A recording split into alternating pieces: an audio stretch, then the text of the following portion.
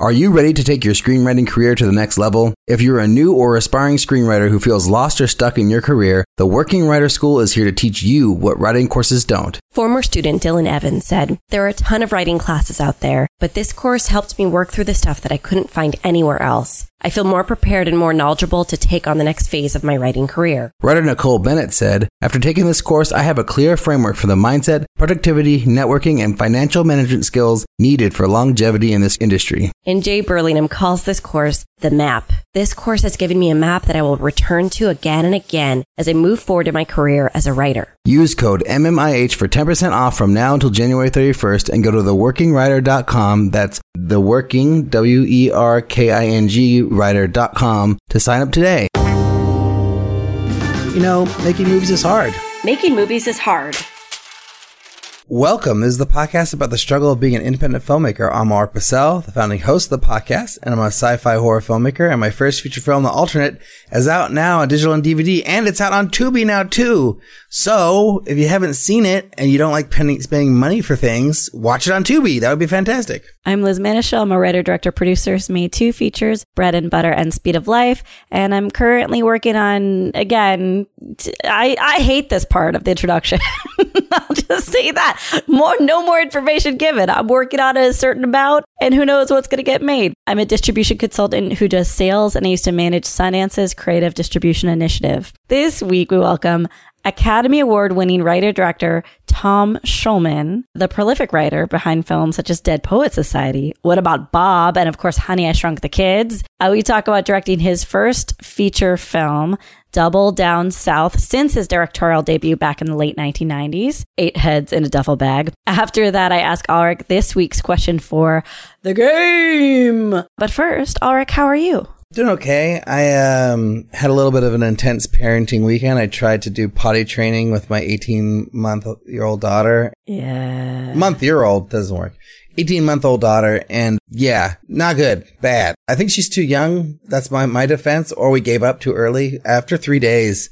And there was no signs of any kind of improvement or success of any kind. We were like, 18 months is pretty early, but I've heard that girls do take to it quicker, maybe sometimes. Yeah, we'll see. I don't know. I think we're going to wait 2 months and then maybe try again. But we're basically like dedicated our whole holiday weekend to this. And my wife even started on Friday when I was working. So she did Friday, Saturday, and Sunday, and nothing. And then we're like, You know what? We actually want to have a day off where we actually get to be with each other. So as a family and like hang out and do things and like leave the house. So we called it quits on Sunday night. And then Monday morning, we just had a regular day. So I think, totally okay. Yeah, it was harder than I thought it was going to be. It was more stressful and harder than expected. But yeah, and then I got a little sick feeling yesterday. I'm feeling better today, but I don't know what that was about. But yeah, go Niners. It was great. Great. The Niners did well. This household, I'm not allowed to say that in this household. No. But I do support Bay Area sports. What's the team in this household? Sean despises any San Francisco team, really. Why? Just any. There's so many reasons.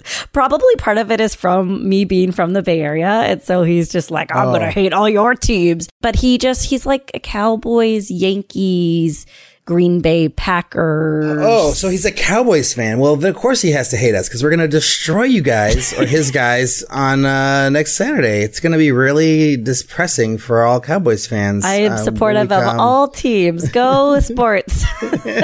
Just don't care. I will say that the Cowboys played a pretty good game yesterday. Yeah, but I feel bad for that kicker. That was sad. Oh my God. I feel bad for that kicker. You're like, something's in your head, right? Like something's going on. We'll see what happens. I mean, yeah, it's like you're totally just, it's all mental, Yeah, it's just this mental thing. Oh, his face after that 4th kick, you could just see like he's just going to beat himself up for the next like year, I think. Yeah, well, luckily it didn't happen in a game where it mattered. Right.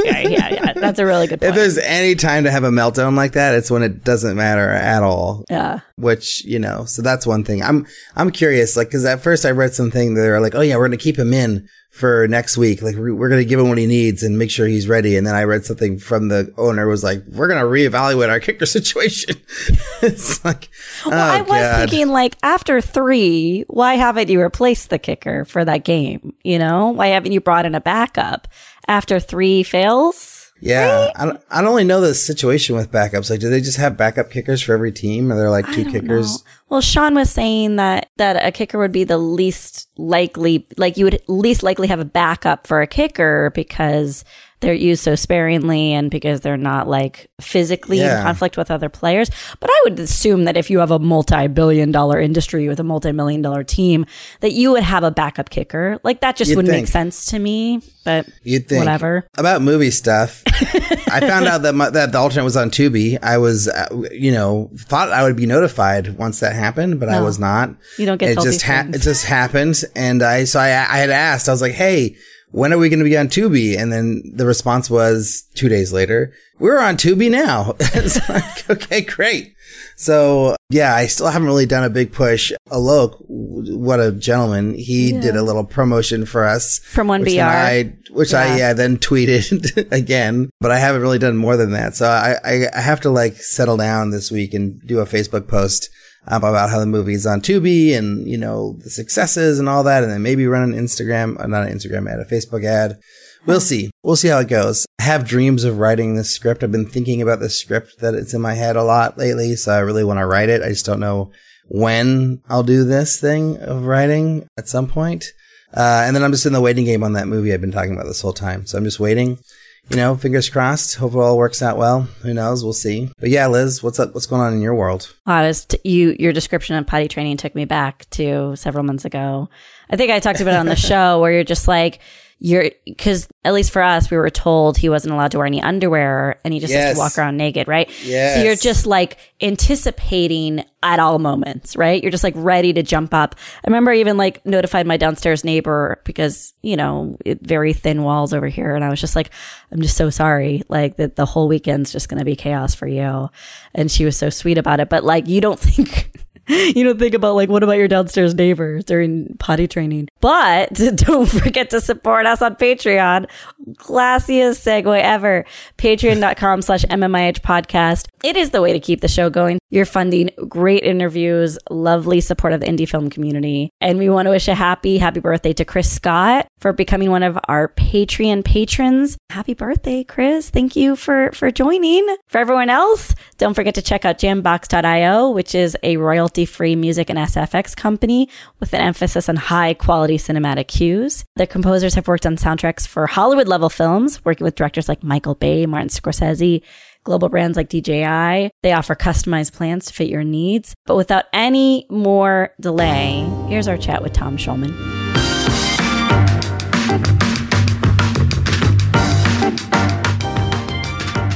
So Tom, welcome to the show. Thanks so much for being here today. My pleasure. Thanks for having me. Give us the elevator pitch for your film, Double Down South. It takes place in a rundown plantation house in rural Georgia where three Nicks run a high-risk gambling sort of casino where the game of Keno is played, which is a specific kind of pool that's was around for about 100 years. Involves a lot of doubling up of bets, and an unwitting player can get caught in losing some big money. And into that world comes the character of Diana, who wants to be a great Keno player and make a lot of money. And Nick is the Nick played by Kim Coates, who runs the place, is enamored of her and decides to take her in. Danger ensues. How many days was the shoot? 22. What was the rough budget, if you can say? My producers have asked me not to mention the budget except to say we were a tier 0 movie. If you know what that okay. is. Just an unfortunate budget range, at least the name of it. So. Well, what are the tiers? It's like 0 is actually a tier, right? So that's the lowest tier that you can be. I think so. I hope so. I think that what happened is the studios and the started figuring out, okay, we need some low budget tiers. So they started with tier 1 through tier 3, and then somebody came along and said the budget floor for or ceiling for tier 1 is too high. So we need something below that. So they only had tier 0 left, and they may get to tier 00 because they need to. That's where I will be. Yeah. But we understand that what's at risk for sharing too much information. Can you color it any way with like it's under $1 million, it's under $500,000, anything that's like a safe range for yourself? It's under 2.5. Okay, that's fabulous. Yeah. Yeah, tier 1, dear Lord, 7.5 million. That's insane. Yeah, tier 1 is 2.75 million and above.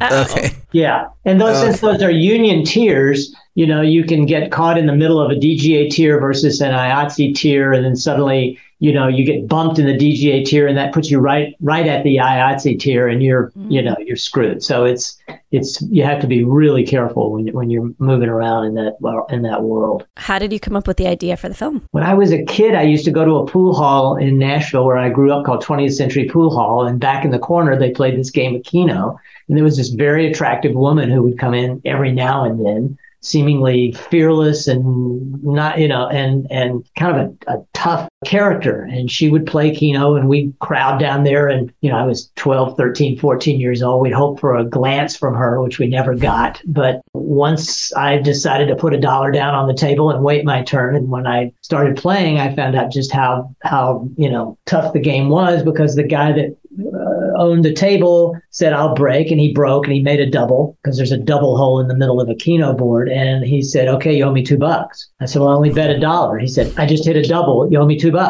So I gave him $2, and I moved to shoot. He said, well, it's still my turn. I don't stop shooting until I miss. So he re-racked, made another double. He says, now you owe me $4.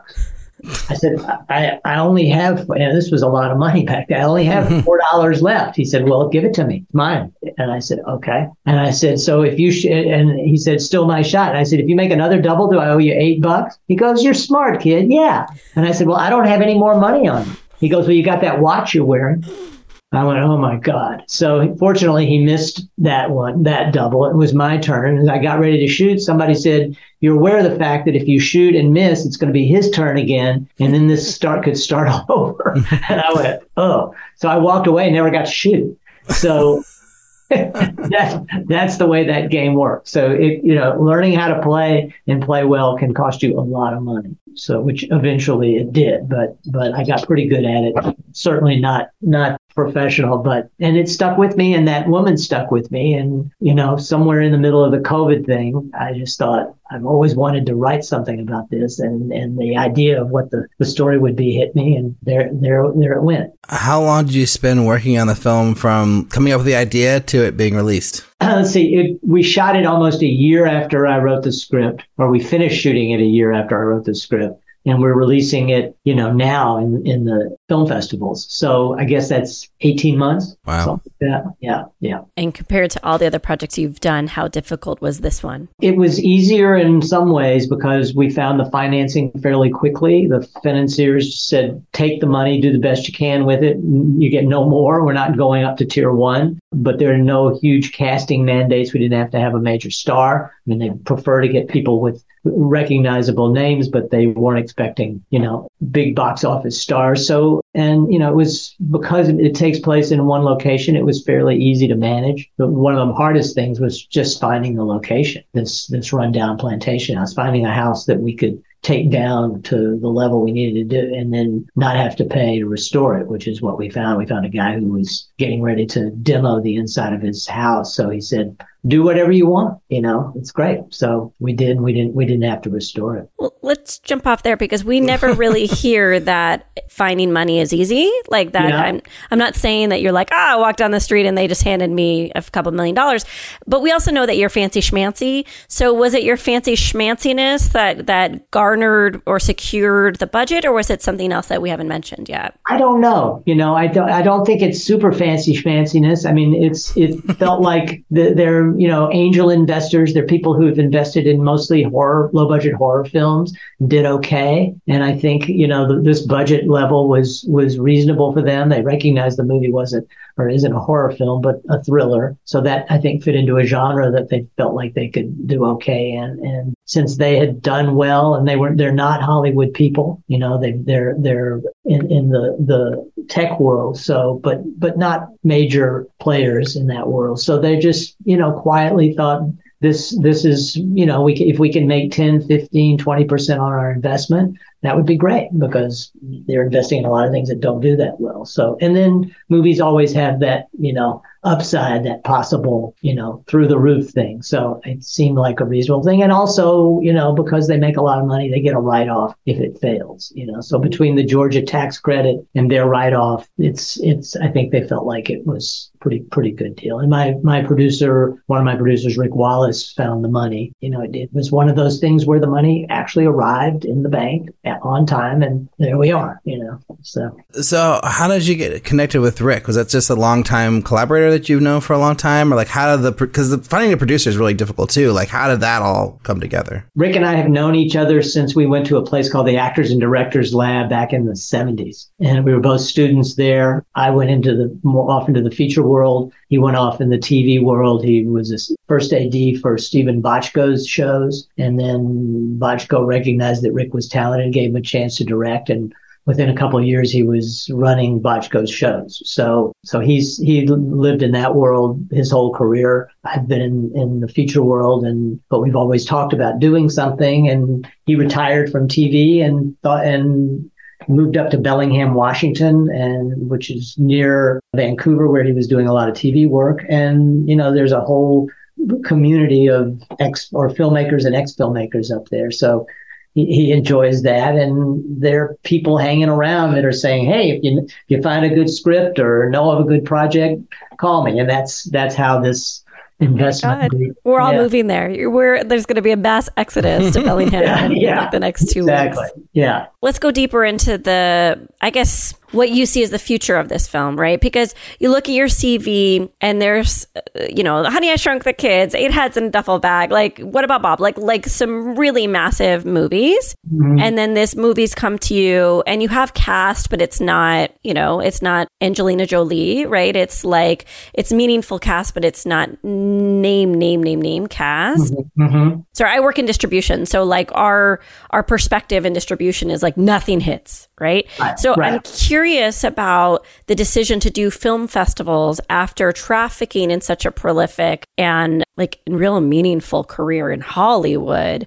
It feels like you're going indie right now. Can you talk a little bit about that? I mean, I think that frankly, Hollywood movies stopped interesting me a long time ago. I mean, I wrote I guess my first hit was Dead Poets Society, and it was not ever, in my mind, going to be a big Hollywood movie. And it seems like the indie world is the only place, in the movie world anyway, maybe not for television, but in movies where the things I write belong. And it was also a chance to have more or less total freedom, within a budget to make the movie the way I wanted to, as opposed to having, the layers of executives on top of it. And, distribution wise, I think everybody knew we were just taking a chance that the movie works and that it somehow breaks out of the festival mode, gets a sales agent, makes the investors their money back or more. That's the hope. But, if you're in distribution, MGs are the sort of the buzzwords for actors and so forth. So, we don't have the MGs that would necessarily justify, the budget we have, but so far we have a good sales agent who I think has ambitions for us to at least to do pretty well. So we'll see, it's the crapshoot. So what I want to know, was curious about, is like your break from credits. So, in 2009, that's the last thing that you credited as writing. And then, we're 2022 and then you're writing, directing, this film. So yes. What was going on in that time? Was that just like taking a break? Did you work on a bunch of stuff that didn't get off the ground? Like, talk to us about that period. I spent almost 4 years trying to get a movie called Morgan Summit off the ground. My producer was Laura Ziskin, who was one of the producers of What About Bob? And Laura, unfortunately, about a year into our process, diagnosed with breast cancer and, got it was a long, painful process. She started a wonderful organization called Stand Up to Cancer. And, and meanwhile, we had name actors attached and just went through a series of unfortunate studio, turnarounds and so forth. So that by 2014, I gave up on that project. It's hard looking back. It's hard to believe I spent that much time grinding on one thing, but I really believed in it. And it was, we started pre-production twice. It just, and then I think I wrote a series in 2014 that didn't get made, and then another movie in 2017, which I'm hoping to make now. Also, we had financing. We were scouting locations and so forth, and then financing fell through. So it's been that kind of thing. Ever since I decided to direct, and I tried it once in the 90s, and I realized it just can eat up years of your time trying to get a movie off the ground versus when you're writing, you can write a script in a few months. So gaps in my career were mostly gaps of, okay, I'm not going to take any writing projects. I'm going to focus on this thing and get it made. And in some cases that didn't happen. Speaking of credits, it looks like, just looking at, IMDb, sometimes you're an EP, sometimes you're a writer, sometimes you're a director. Can you talk about that EP decision? Because to me, that's like an interesting, you can never quite figure out why someone's being awarded an EP credit. And I'd be curious, what are you contributing to the script? Are you tell us. Well, in the case of Indecent Proposal, which I think is my first EP, I bought the book, sold it to Paramount, and really felt like it should have a woman writing it. So we found Amy Holden Jones. She wrote the script at a particular moment when I was going to be one of the producers on the movie, but Sherry Lansing came aboard, and Sherry wanted to have sole producer credit. So, I stayed with the project, but I took EP credit, and, that was fine, because I don't really have any ambitions to be a producer. I just wanted to see that thing get made. With Me, Myself, and Irene, I tried to help the Farrelly brothers get that going for a couple of years. And maybe 5 or 6 years later, they called me and said, hey, we're going to get it going. We want you to produce. And I said, guys, I haven't worked on this project in years. Go with God, make it. They said, no, we're not doing it unless you're a producer on it, at least with the name, we're not doing it. And, they're wonderful guys. So I finally just said, okay. So, and then I can't remember what else I've been EP on, but it's generally for me, it's a creative position. I throw in my 2 cents about what the story should be and any kind of script stuff, or, daily comments on dailies, etc. But it's not the hard work of being the sole producer on a movie. So during that period when you had all these stops and starts, were you getting paid on these projects to actually put food on the table, or did you have to do other jobs in between, or were you able to just make this happen somehow through that time? A little bit of both. I mean, the projects that don't get made, you don't make enough money to live on. But while those were happening, I was doing rewrites on other projects, which I grew to hate, doing that process. It just feels, like it's not something that's not mine to begin with. I feel bad tinkering with, unless it's just a disaster. And if it's a disaster, it's going to take a lot of time and a lot of, so and when you're trying to direct something else, the last thing you want is to get heavily involved in something that's going to take you away for several months. So, yeah, but yes, working on other projects. I'm trying to I usually have these half-cooked questions. I feel like you've experienced some of the highest highs, and then some of, not lowest lows actually, but some of these like what the presumption of what Hollywood is like. It feels like you're confirming it in this conversation. Oh, it's what is it, movie making through, God, what does that come? Just too many cooks in the kitchen weighing in on a script, on a project, that there seems to be these sharks swimming in these waters, people hungry for power, hungry for control.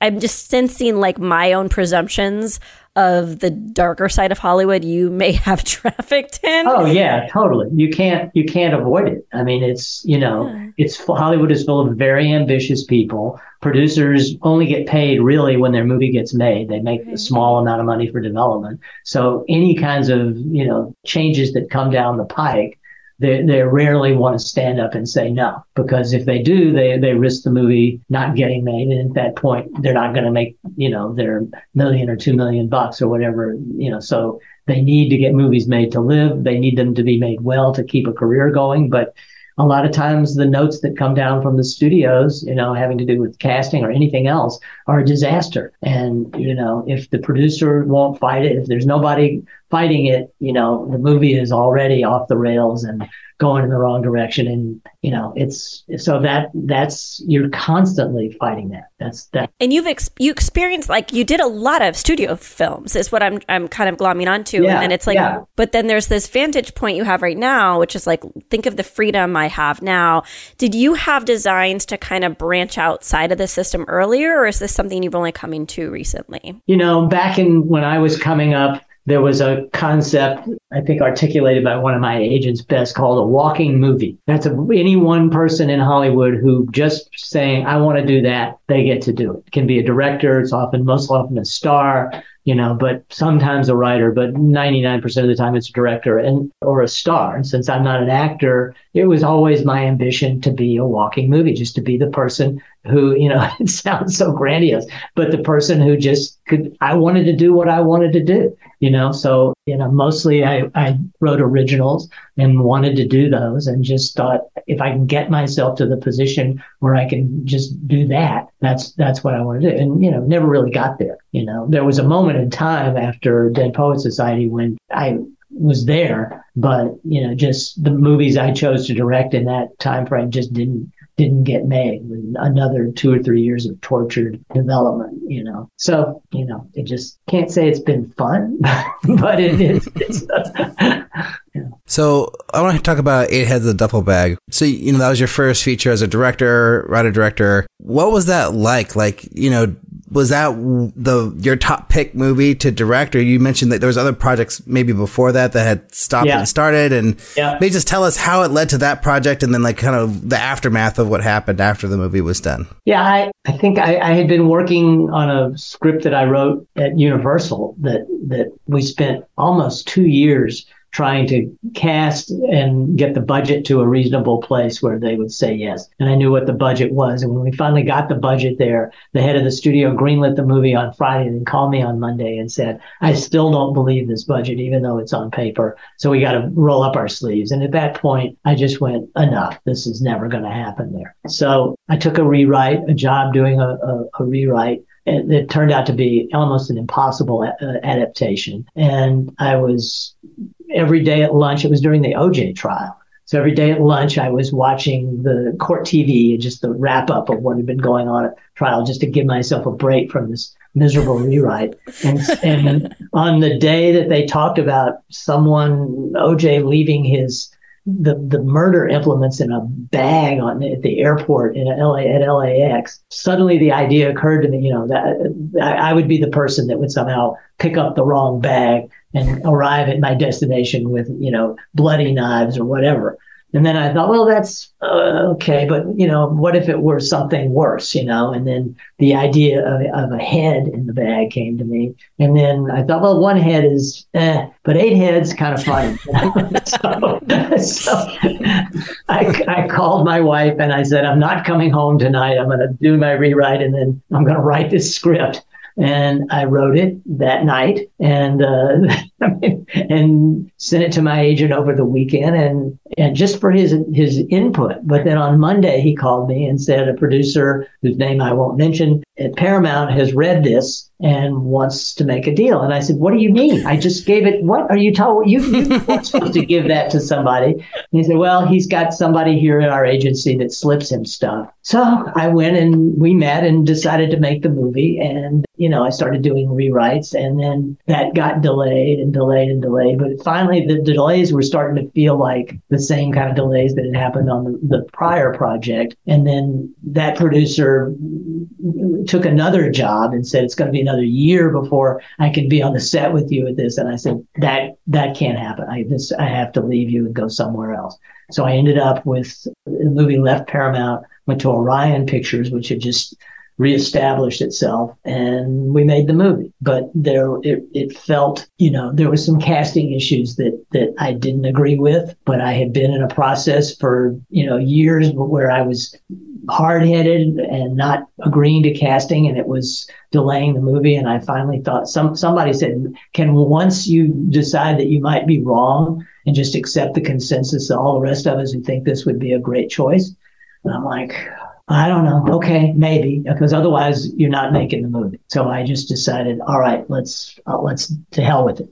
And, I said to one of the producers, a year from now, we're going to sit in a screening room and we're going to be looking at this piece of casting. And we're going to agree that since we cast this out of order, we fucked up the movie. And he said, that's bullshit. And a year later, he said to me, yeah, you're right. So, and I don't want to go into the details of who, but it was just one of those decisions that once you cast someone, you have to shape the whole movie around them. And if you're going to do that, it better be your lead. If it's a secondary character, you're now casting your lead to fit a secondary character. It's crazy. So, we made it. And during the time that 2 weeks before the movie was released, I got a call from the head of marketing at Orion said, I'm really sorry. I've got something to be sorry for. I can't tell you what it is, but I just want you to know I'm sorry. I said, well, what are you talking about? I said, I can't tell you. Well, what happened was that MGM had bought Orion and had just hacked the advertising budget of all the projects, including Eight Heads. So we reduced the number of theaters we were released in. The advertising budget went from 30 million to 6, and it just fell like a stone. So my agent, I remember answering the phone at like 5:00 in the morning because I had gone to Westwood to see the movie and the theater was full and the audience was enjoying it. And I went home and thinking, okay, this is good. 5:30 in the morning, my phone rings. My ex-agent says, Tom. And I said, yeah. He goes, 5 years. I said, what? 5 years. That's how long you're going to be in director's jail for this. What happened? And he told me the grosses, and I went, oh boy. So, that's Hollywood. So for what it's worth, like, this is a very well-known movie. Like, you're talking about it like theatrically it didn't do what it should have, but like it certainly didn't. No. Ulrich, me and Eric, we saw the email come in from the publicist, and we're like, Eight Heads in duffel bag? Yes, we want to talk to him. Like, we all three of us were like, absolutely, this is gonna be great. Yeah, so like, I don't know. I think it has a good reputation, and that is the second mention of director jail that we've heard on this show. We talked to another director who was put in director jail not by his own. I'm trying to figure out whether to ask about director jail or ask about. I'm going to move director on. Jail. Director jail. Okay, fine. Well, Having spent a lot of time there, I'm an expert. But did it happen? Is it a real thing? Is it just a feeling of isolation, or what is it for you? Well, first of all, the opposite is if your first movie in Hollywood is a success, you basically have a career for the rest of your life. Robert Altman is probably the best example of that. I think MASH was his first or second movie, huge success. And he could make good movies, but movies that did not perform at the box office for the rest of his life. He made 30 or 40 of them. And people were just always happy to give him money because, once been is a good thing in Hollywood. A has been is a good thing in Hollywood, but a never been is a bad thing in Hollywood. So if you've directed one movie that bombed, you are a never been. And that's very hard to convince someone, that somehow the magic leaves you, you're done.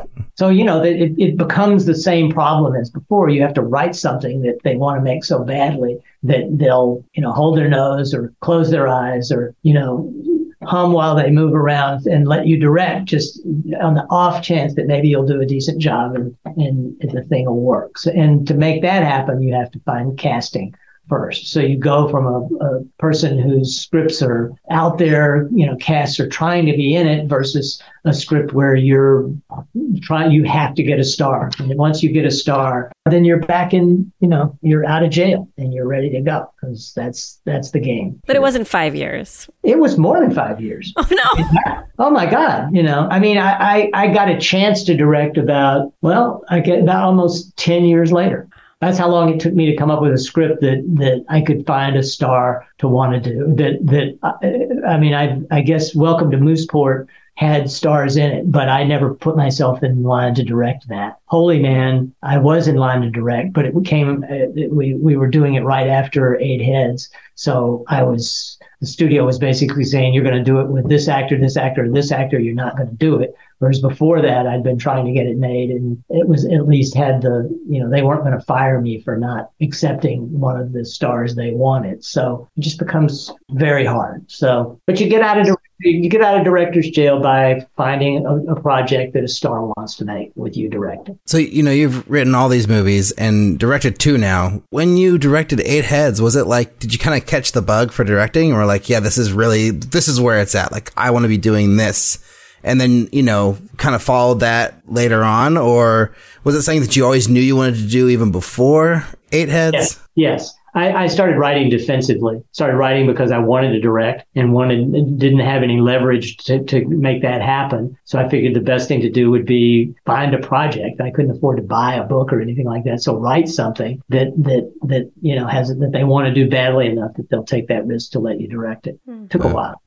I'm curious about the trends or the motifs in your work, because when you look at it like from a bird's eye view, I'm like, well, these are pretty disparately different projects. Mm-hmm. But can you identify a common thread between them? And is it whimsy? Is it kind of like a certain bite to them, or are they always just kind of random parts of you and your character? I think it's. I always start a script, at least of my own. I'm interested in a character, and the character generates a story, and then that's. So, and generally, I think I'm attracted to characters who are eccentric and sort of bolder than other people somehow. If I look at the teacher in Dead Poets Society, but 8 Heads was a plot-driven idea, So but mostly I think it's been character-driven. And the stuff I've been trying to get made since 8 Heads has all been a very strong central character with a very specific agenda, So and even Double Down South, it was about that woman in that pool hall. That was what the whole movie came from her. So now that you've done it twice and you've gone through this experience, kind of in more of a position of power, I guess, without a studio, like you have a kind of more creative control and you don't have to answer to executives or anything. Do you feel like that was like the experience you were looking for as a director, or was it kind of like similar, but just like a different, situation? Totally different. And exactly what I was looking for. I mean, I could sense with 8 Heads that's what was there to be had if I, on the days when they left me alone. It was great, but and they weren't always just the studio, there were lots of factors there. But so, all during my years of writing, I was studying directing, going to workshops, directing scenes, etc. So, I knew the pleasure of it when it was, and directed some plays, the pleasure of it when it was working well. So just really wanted to, at least after 8 Heads, find one opportunity to make a movie where I could maybe have that pleasure in the context of making a whole film. I'm sensing like a very strong vision from you, and not in the way that with just a conviction, right? When you're up against the Hollywood bullshit, you're like, no, we're not doing this. I'm curious about, we could take this question a million places, but I want to go back to Honey, I Shrunk the Kids, because everything we've read was that was a drama and that you got involved and it turned into a comedy. And what was the twist of fate that happened there? Disney or Touchstone had bought Dead Poets Society. And maybe 8 months into it, I was saying, and I had sold another script the same day, Dead Poets Society, something called Love at Second Sight, that was a comedy. And I was bugging my agent going, I need work. I can't live off of what these scripts, let's get my career going. Because finally I think he hectored Disney and they said, okay, we've got this project. We just fired everybody, the writers, the producer, the director, everybody. And we have 1 week to Rick Moranis is committed to star, but he's said he doesn't want to do it unless it's funny, and it was supposed to be funny. It's not funny. So who you got? So my agent called me and said, I read the script.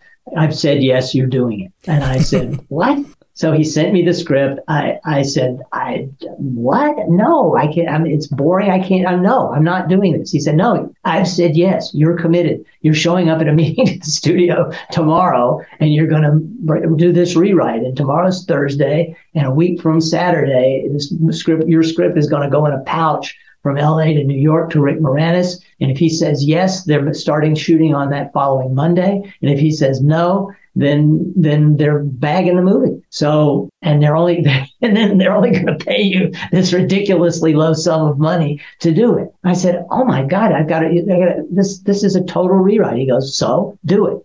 So, I went to the studio, they showed me the storyboards that they had and so forth. And then I said, I've got to take till Monday to figure this thing out. I remembered that when I broke my leg my senior year in high school, and the doctor came and told me that I was going to be in the hospital for about 6 months. And I remember saying to him, I think I was drugged because I was in pain, does that mean I don't get to go on this hayride with my girlfriend this Saturday night? And they all laughed. And I thought, that's the essence of this movie. These kids get shrunk, but they're just worried about their lives. They're not going to get all freaked out about being small. It's like, let's get back to our lives, please. So that gave me the comic impetus for the movie. And that was the sort of organizing principle around which I rewrote it. And, it was, the studio just nagged me, said, please start Saturday, Sunday. I said, no, I'm going to start Monday. And that gave me basically 5 days to rewrite the script. So I rewrote the whole thing in 2 days, turned it in. They read it 2 hours later, gave me notes, did another rewrite. Next day, the same thing. Friday, the same thing. Saturday, we got together and made like 2 dialogue changes. Then it went to a pouch to Moranis, and I went to bed. Moranis, I didn't even know him. He called me Sunday midday and said, I'm in. Great job. And I went, oh, I'd forgotten all about him. It was just like, I was so tired. I didn't even remember that he was going to get but that's how it happened, So team before me had decided to do all the special effects sort of analog. The bee ride was going to be a man in a bee suit. The ant was going to be a man. And so the studio had said to them, we're uncomfortable with this, shoot a test. And they shot a test and the studio fired them all. They said, this can't work. This is it. So they fired the writing team, the director, everybody. So that's how a whole new team with Joe Johnston, first-time director, a model maker at ILM, brought in to direct this movie. It was, Wow, that's so crazy. Yeah. Can you talk about like what was in the original draft that you kept? Like were there any like sequences or pieces like the Cheerios bit or like the grass, like any of that stuff, or was it all new? The rides themselves, like we knew there was going to be a bee ride. We knew there was going to be an ant. I don't actually know if there was going to be a scorpion fighting an ant. The question is really, how is that dramatically going to fit into this story? Each of these incidents has to have an effect on at least one of the characters in the story. So, that became, and it was, people have told me that writing porn is sort of like dialogue, and then you do this kind of scene and dialogue.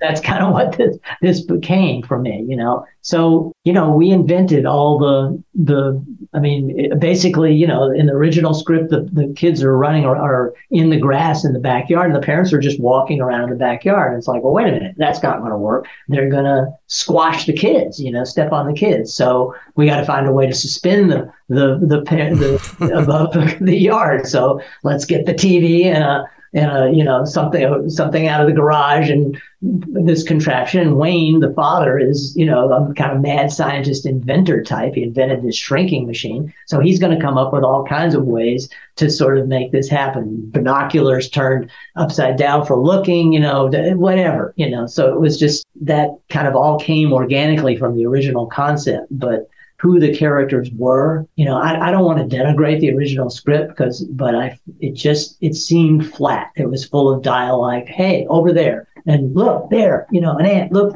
very generic stuff. And which probably came from, on the last 3 versions of the script, the prior writer had written things like, please, last draft. Oh my God, let this be the last draft. They were just torturing him with notes, so I had, I don't like the notion of rewriting people, but it felt like, he really wanted out. So, but a lot of it's kind of simple. It's like at one point the family is in the room where the kids were shrunk and the neighbors are there, and Wayne, the father is saying, they're saying, well, what do you mean you could have blown them up? And in the script that he would say, well, if I blew them up, ... So what you do when you're writing a comedy is you have him go, well, if I blew them up, there'd be pieces of them all over the wall. So people are going, no, don't say that. You just exaggerate. So it had the bones for what it became. It just needed to go further, I guess. And yeah. Wow. So then, sorry, Liz. After that, did that kind of open the door for better writing gigs after the success of that movie, or was that not really a big deal? Not a big deal. It was somewhere in the middle, right after that, I got What About Bob to write. Dead Poet Society was already kind of in process. Because I'd sold 2 scripts in one day, Hollywood sort of looked up and went, oh, what's that? So you start getting noticed, you get meetings and stuff like that. So it was good for me, to know I could do it that quickly and to also just, get the practice. I was proud of the rewrite when it was done. So, anytime you kind of have to go in under those circumstances, it can feel good. I love that there's this happy ending to the story. It's not an ending, it's like a mid-career, like happy, I don't know screenwriting terms. It's like, very exciting in that you're working independently and you have creative control and you're working outside of this movie by committee system that I think you were trapped in for a few years. Is your goal now to keep on making films outside of the traditional Hollywood system, or is it to go back and be like, fuck you, this is what you were missing?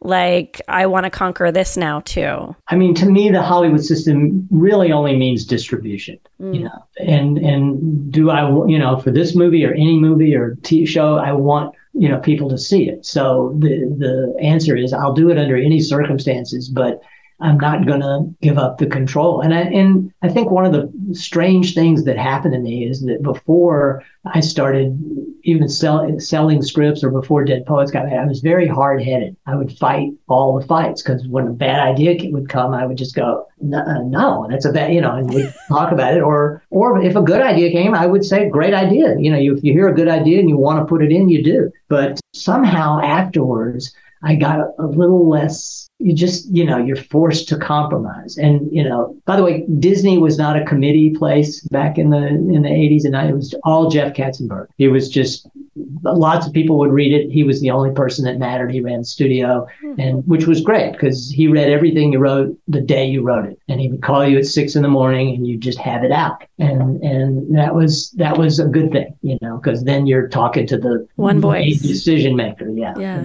You're not getting, whereas other studios I've worked for, no executive had that kind of presence of mind and strength of conviction. If a committee, the executive loved it and a committee of note givers came and offered 25 notes, he would say, go off and talk to them, see what comes up, because they didn't have the confidence. Jeffrey had the confidence to do it his way. Yeah. Great to work for. I was just curious, why 6 a.m.? Why are you getting calls at 5:30 a.m. for your agent? Why are you talking to Katzenberg at 6 a.m.? What's up with this? Well, Katzenberg was notorious for, apparently people said he would arrive at the studio at 6 a.m. and he would put his hand on the hoods of the cars of the other executives to see how long they'd been there. And if the car was still warm, that means they just got there. And if it was cold, they either spent the night there, which would be great, or, they would been there an hour or two. So, Disney was, you're working for the mouse. They called it Mauschwitz. It was. I've never heard that before. Yeah. And it ate a lot of people alive, but I like writing. I can write for 20 hours a day, no problem. So, or could back then, not so much anymore. But so it didn't bother me to, be in there at 6 a.m. or Jeffrey calling me at 6. That would be an hour or two before my kids, all hell would break loose at the house. I could get up at 4 and write until the kids got up, and have some peace and quiet and so forth. So it was that was fun. But Jeffrey that was his thing. He'd call you at 6. I called him at 4:30 in the morning once. And wasn't even didn't even think about it. Somebody said, "You're gonna call him now?" I said, "Yeah." It's just like, "What's up?" He just answers the phone like nothing's nothing's wrong.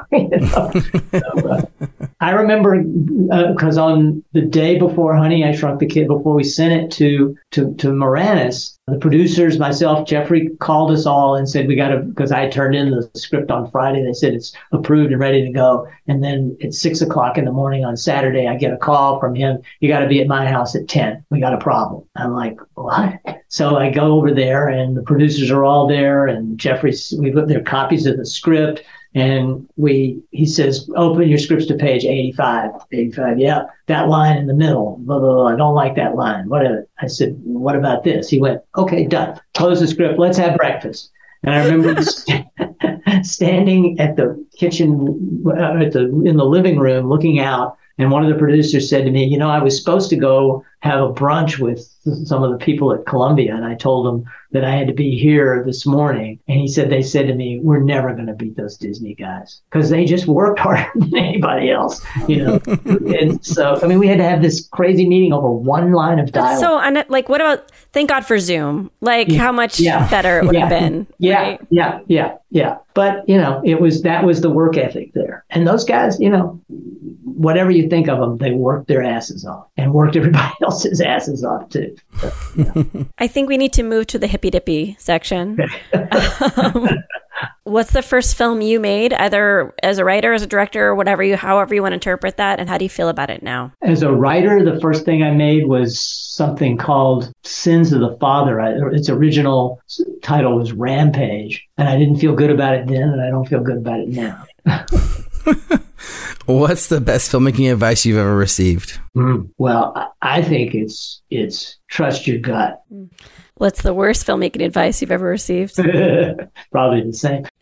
The worst is, can't you just, pick your battles? That would be the worst advice because it implies that you need to compromise in places where wrong ideas are coming, but you're just gonna decide, I'll live with some mistakes and try to win the big battles. And that is an advice that comes out of fear, which is often justified, because if you fight too much, you get fired. But somebody's got to stand up for what's right in a project. So if it's not somebody else, it's got to be you. Do you have a goal as a filmmaker? Just to make, I guess, to make movies that make people happy. I know that it just feels like, and that doesn't necessarily mean comedies. It just, that people get a sense of, walk away with something beyond just the experience of the movie, but they come away with something it just sounds pretentious, but somehow life-changing. That's what I look for in movies that I appreciate, So I guess that's my hope for the movies I make. If you could go back in time, what's the piece of advice you'd give yourself? Wow. Probably don't grind on some projects for so long, when you feel the thing losing air, put it in the drawer, go do something else, come back to it. I think I had this fear that if I abandoned something, it was going to go away forever. And that's just not real. And then last question, is making movies hard? Hell yes. In every way possible. Yeah. It's so hard to have a vision and get it up there on the screen. And there's so many things that are, conscious mistakes that people consciously make, having to do with all kinds of outside influences that have nothing to do with the sort of pure vision of the story.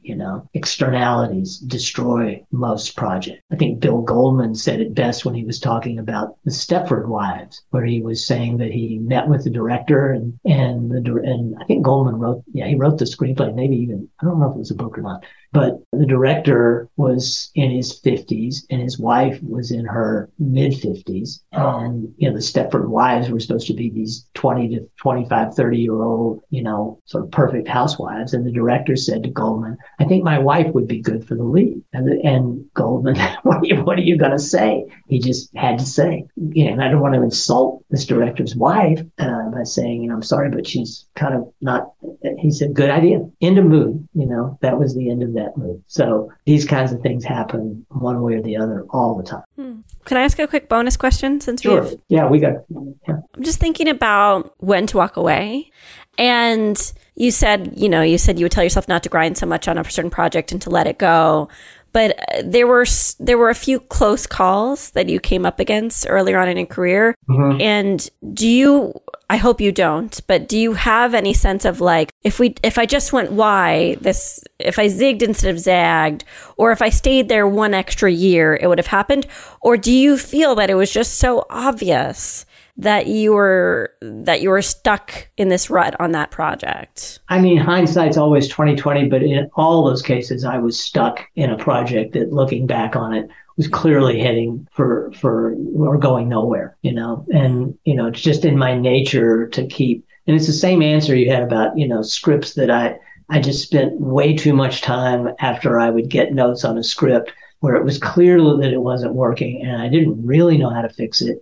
But I would just bang my head against the wall and come up with 15 different ways to try to fix it, none of which worked because basically there was something fundamentally wrong with it that I knew, but it's like trying to build a perpetual motion machine. You just think, damn it, if it just a little bit more, it would run forever, and it just never would. And I stayed with things and did massive rewrites way too often. Now, I learned a lot by doing that, but just, writing is like exercising a muscle. The more you do, the stronger you get.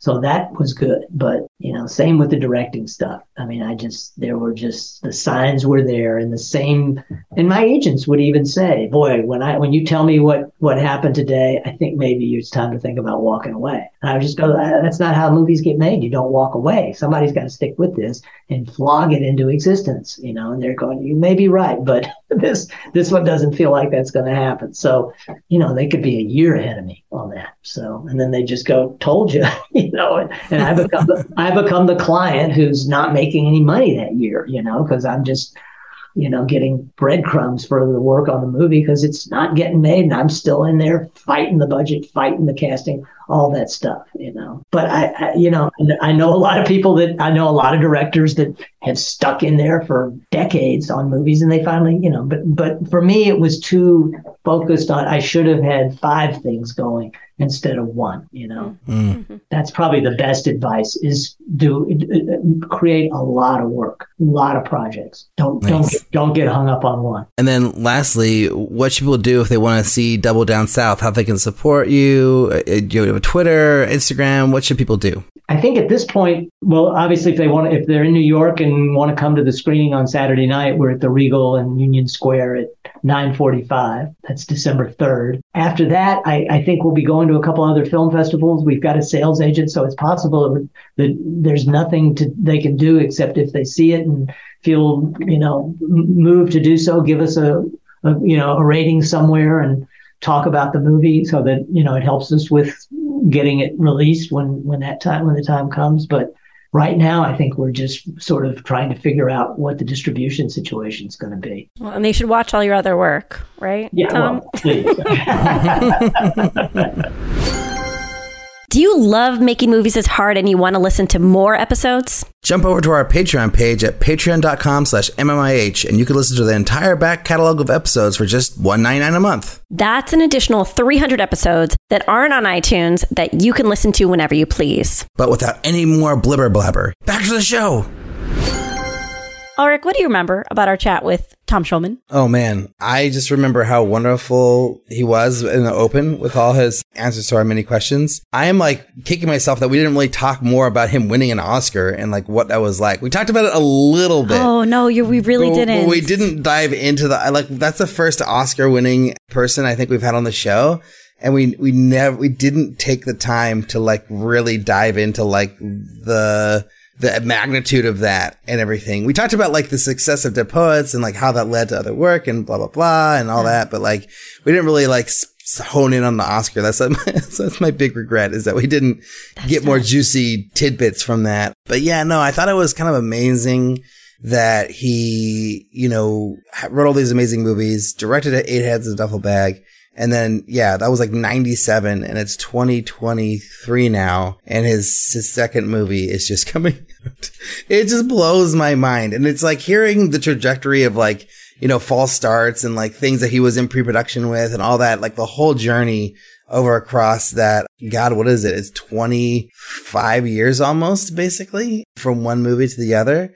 It's like hearing about that whole thing is insane, but it's like, you know, it also is kind of in a way comforting because it's like, well, I could have a whole career and then I could make another movie when I'm in my 60s or 50s or whatever. Like, who cares, you know? So like, yes, comforting, but also scary at the same time.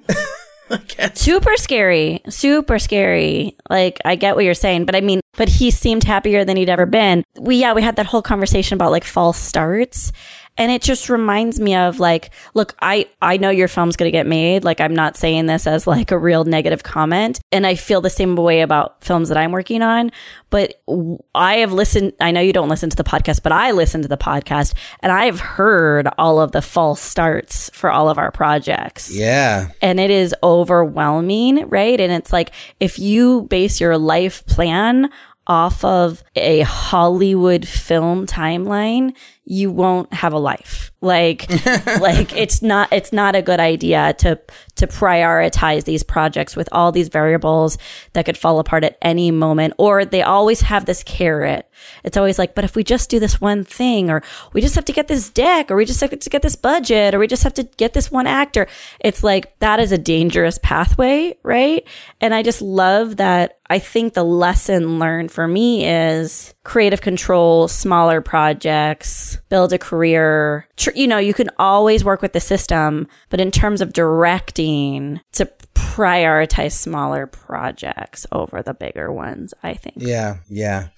And I mean, I think also just knowing that false starts are gonna happen. Yeah. You know, like that's just the way it is. Like there'll be false starts and you just have to deal with that, you know, and things won't go. And then if a movie does go, like, you should just be very happy and lucky that it did, you know? Yeah. But yeah, it just, I feel like, yeah, what a guy to like go through, you know, have this whole career. And I mean, obviously he seems fine because we're asking like how he pays the bills and he's like, writing assignments. And it's like, oh yeah. It's great. Of course. You know, Dead Poet Society, what about Bob, Honey, I Shrunk the Kids? Like, this guy's gonna be able to get paid to write for the rest of his life. Like, he doesn't have to worry about it, you know?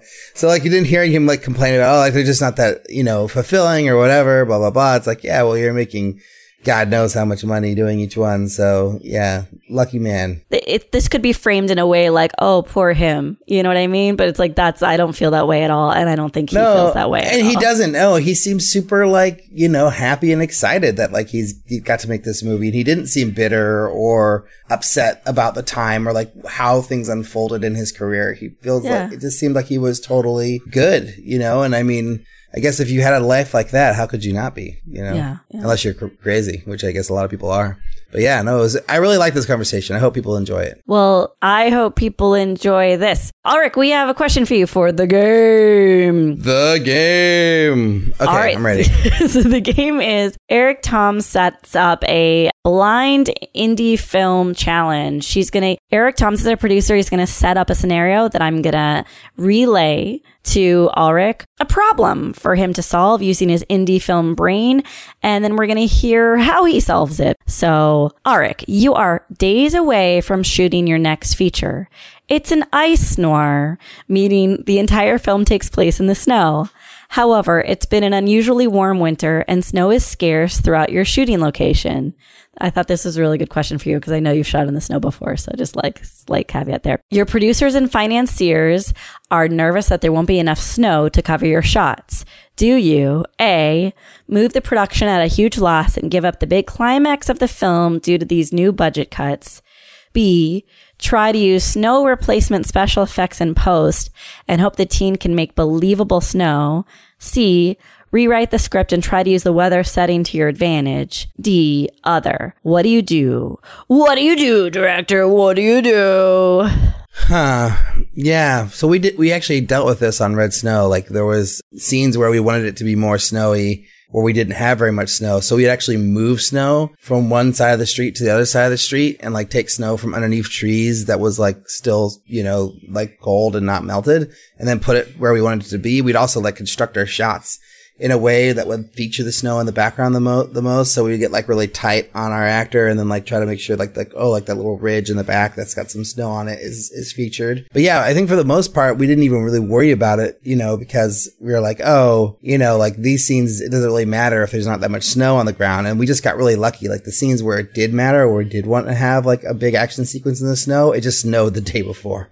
And I think it was partly planning, like where we like saw the weather reports and we were like, okay, trying to plan it for the weather. And then partly it was just super lucky that like it just happened to dump the night before we needed it to dump, And then it was like melted like 2 days later, but it's like we already gotten all the action sequences in the snow that we needed. So it was like perfect. So yeah, I mean, if you have to rewrite move the movie for snow and then you lose your climax, it's like, seems like it defeats the purpose, It's like, what?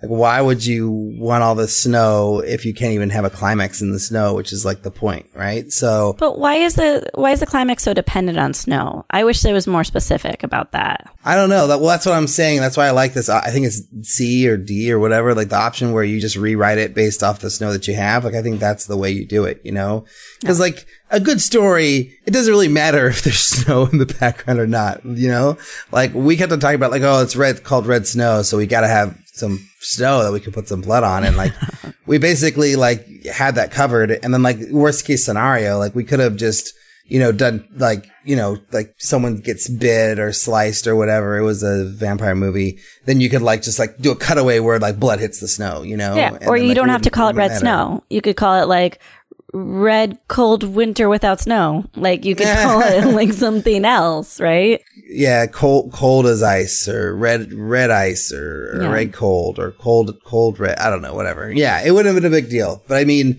I just think that, the best laid plans, right? Like you can't control the weather. You can't control these things. So like my first preference would always be to rewrite, to save it and not lose budget trying to force something that like maybe in the end isn't the most important thing about the story. I think like your story, even if it's called snow this, snow that, I love the snow, ice noir, whatever. It's like the ice part's not the most important part of the story. It's the noir part, So like I would just rewrite it to do it. But yeah, what about you? What would you do? No, I feel the same way. It's like I can't think of a climax entirely dependent on snow other than like an avalanche. Like if there was an avalanche and that was really, really important, that's one thing. But if it's just the like coolness and sterileness of winter that you're going for, I think you could get it visually through like the starkness of nothing on the trees and like the sparseness of nature in the winter. I mean, there's other visuals that could imply death or rebirth or whatever it is that you're looking for. So I wouldn't move a production because just like you were saying, what if that new location doesn't get any snow? What if you move it and like it gets too warm over there? And so yeah, it would be rewriting it. But I also think like, I don't know if you would need to rewrite it. It's entirely dependent on the story, and maybe it completely works without snow. Right. I will call out, just in Eric's defense, like The Revenant, like had this problem. And they moved their shoot to get the snow they needed. They went from like wherever this part, and they were like in some place that like snows like every winter at this time for like the last 20 years or whatever. And then that 1 year it like didn't. And so then they shot what they could there, I think. And then they moved over to, I think it was some part in Canada where it was like super snowy. And then they shot like the river stuff, where he's like in the river or whatever, at the end of the movie, like in the snow, and it's like for that movie, like that movie is incredible. And obviously it totally made sense to move to get the snow they needed, but I would never do that. I'm also like, if I was a fancier director and I had just like made Birdman, like maybe I would be like, fuck it, throw the budget. Like, but he did it without, he didn't sacrifice anything. Like he did it without sacrificing. He just threw more money at the project, Right. Losing this climax is such a big part of what Eric's asking for, right? Right. So I wouldn't lose the climax to do what The Revenant did, is what I'm saying. He did want to say that this did happen to filmmakers Joel and Ethan Coen, our favorites, when really? filming Fargo. And I guess the production had to move several times and use snow replacement special effects. I mean, yeah, if there's a world where you could just like use white blankets and, like you could create practical solutions to fill in the gaps between the snow. Like, very pro that, especially in a wide, right? But like, yeah, it would be utterly dependent on what the climax requires. Again, I don't think you can do, if it's an avalanche, that seems like maybe there's some really, really good looking fake avalanches where the entire thing is derived from computers. But I think you need some sort of base for a massive snow effect. But I don't know. I don't think so. Not these days. Wow. You need shit. Then you might be fine. Snow replacement effects is what Eric calls them. Snow replacement effects. I mean, I'm working on these projects for my job right now where we're building rooms from nothing in 3D dimensional space. And we fooled our client to thinking that it was actually the real room, not our digitized room. So it's like, that's cool. And we're like, whatever, 4 graphics artists, So like if 4 graphics artists like working on indie rates can pull it off, yeah, you could get People it done. could do anything. You can do it. The question is, do you want it? Because there are tells, right? Like the basic audience may not be able to tell, but like, Sean, who's worked in post-production for a while, he like can tell immediately if something's been monkeyed with, right? As I'm sure you could too. It's like, who are you trying to fool? If you're just trying to fool audience members who don't know any better, then that's that. But if you're really trying to pull a extensive effect over and fool the best eyes, yeah, that's beyond me. That's beyond my expertise for sure. Yeah. Most things are monkeyed with, though. I mean, in defined monkeyed with, quote unquote, like a color pass that's severe, drastically changes the way the image looks, Yeah. So anyways, it's all fiddled and fuddled with and befuddled with. Yeah. To what degree, I guess that changes from project to project. But yeah, people, let us know. What do you think of this question? What would you do? Would you move your movie at all costs to get snow and risk your climax? Or do you like how Liz and I handled it? Tell us. And you could do that by sending us that comment or another question or suggestion or topic suggestion or opinion on anything with the show. What do you love it? You hate it? You can tell us. You can write us all these things and many, many more that I can't even think of to podcast@makingmoviesishard.com. Or if you really like the show, you can leave us a review on iTunes. You can be the very first person to leave us an iTunes review in 2023. I can't believe no one's taken this yet. No one has taken this spot yet. It's crazy. We're like 2 weeks in. Someone should like grab this, be all over the first review on Making Movies is Hard 2023. Mm-hmm. Also, finally, check us out on Facebook, Instagram, and Twitter at MMIH Podcast and YouTube at Making Movies is Hard Podcast. Also, make sure to check out the International Screenwriters Association, the ISA. They're an organization designed to connect writers with filmmakers through a number of programs they offer, including publishing your logline to a network of industry professionals, consultation courses, and of course, their top 25 writers list featuring some of their best writers. So head over to www.networkisa.org to sign up for free today.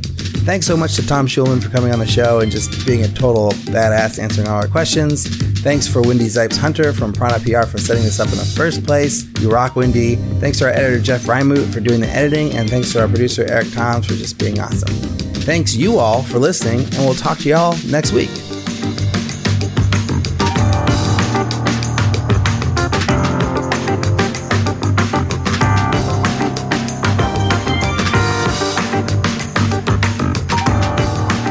It's a good. The title is great. It's so true, right? I mean, it's just the fact. So.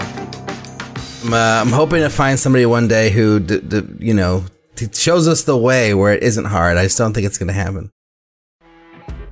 You know when you're listening to a true crime story that has an unbelievable plot twist that makes you stop in your tracks? That's what our podcast, People Are the Worst, brings you with each episode. I'm Rachel. And I'm Rebecca. We're identical twins who love true crime cases that make you say, didn't see that coming, and we hate the people responsible for them. Listen to People Are the Worst now on Apple, Spotify, or wherever you get your podcasts.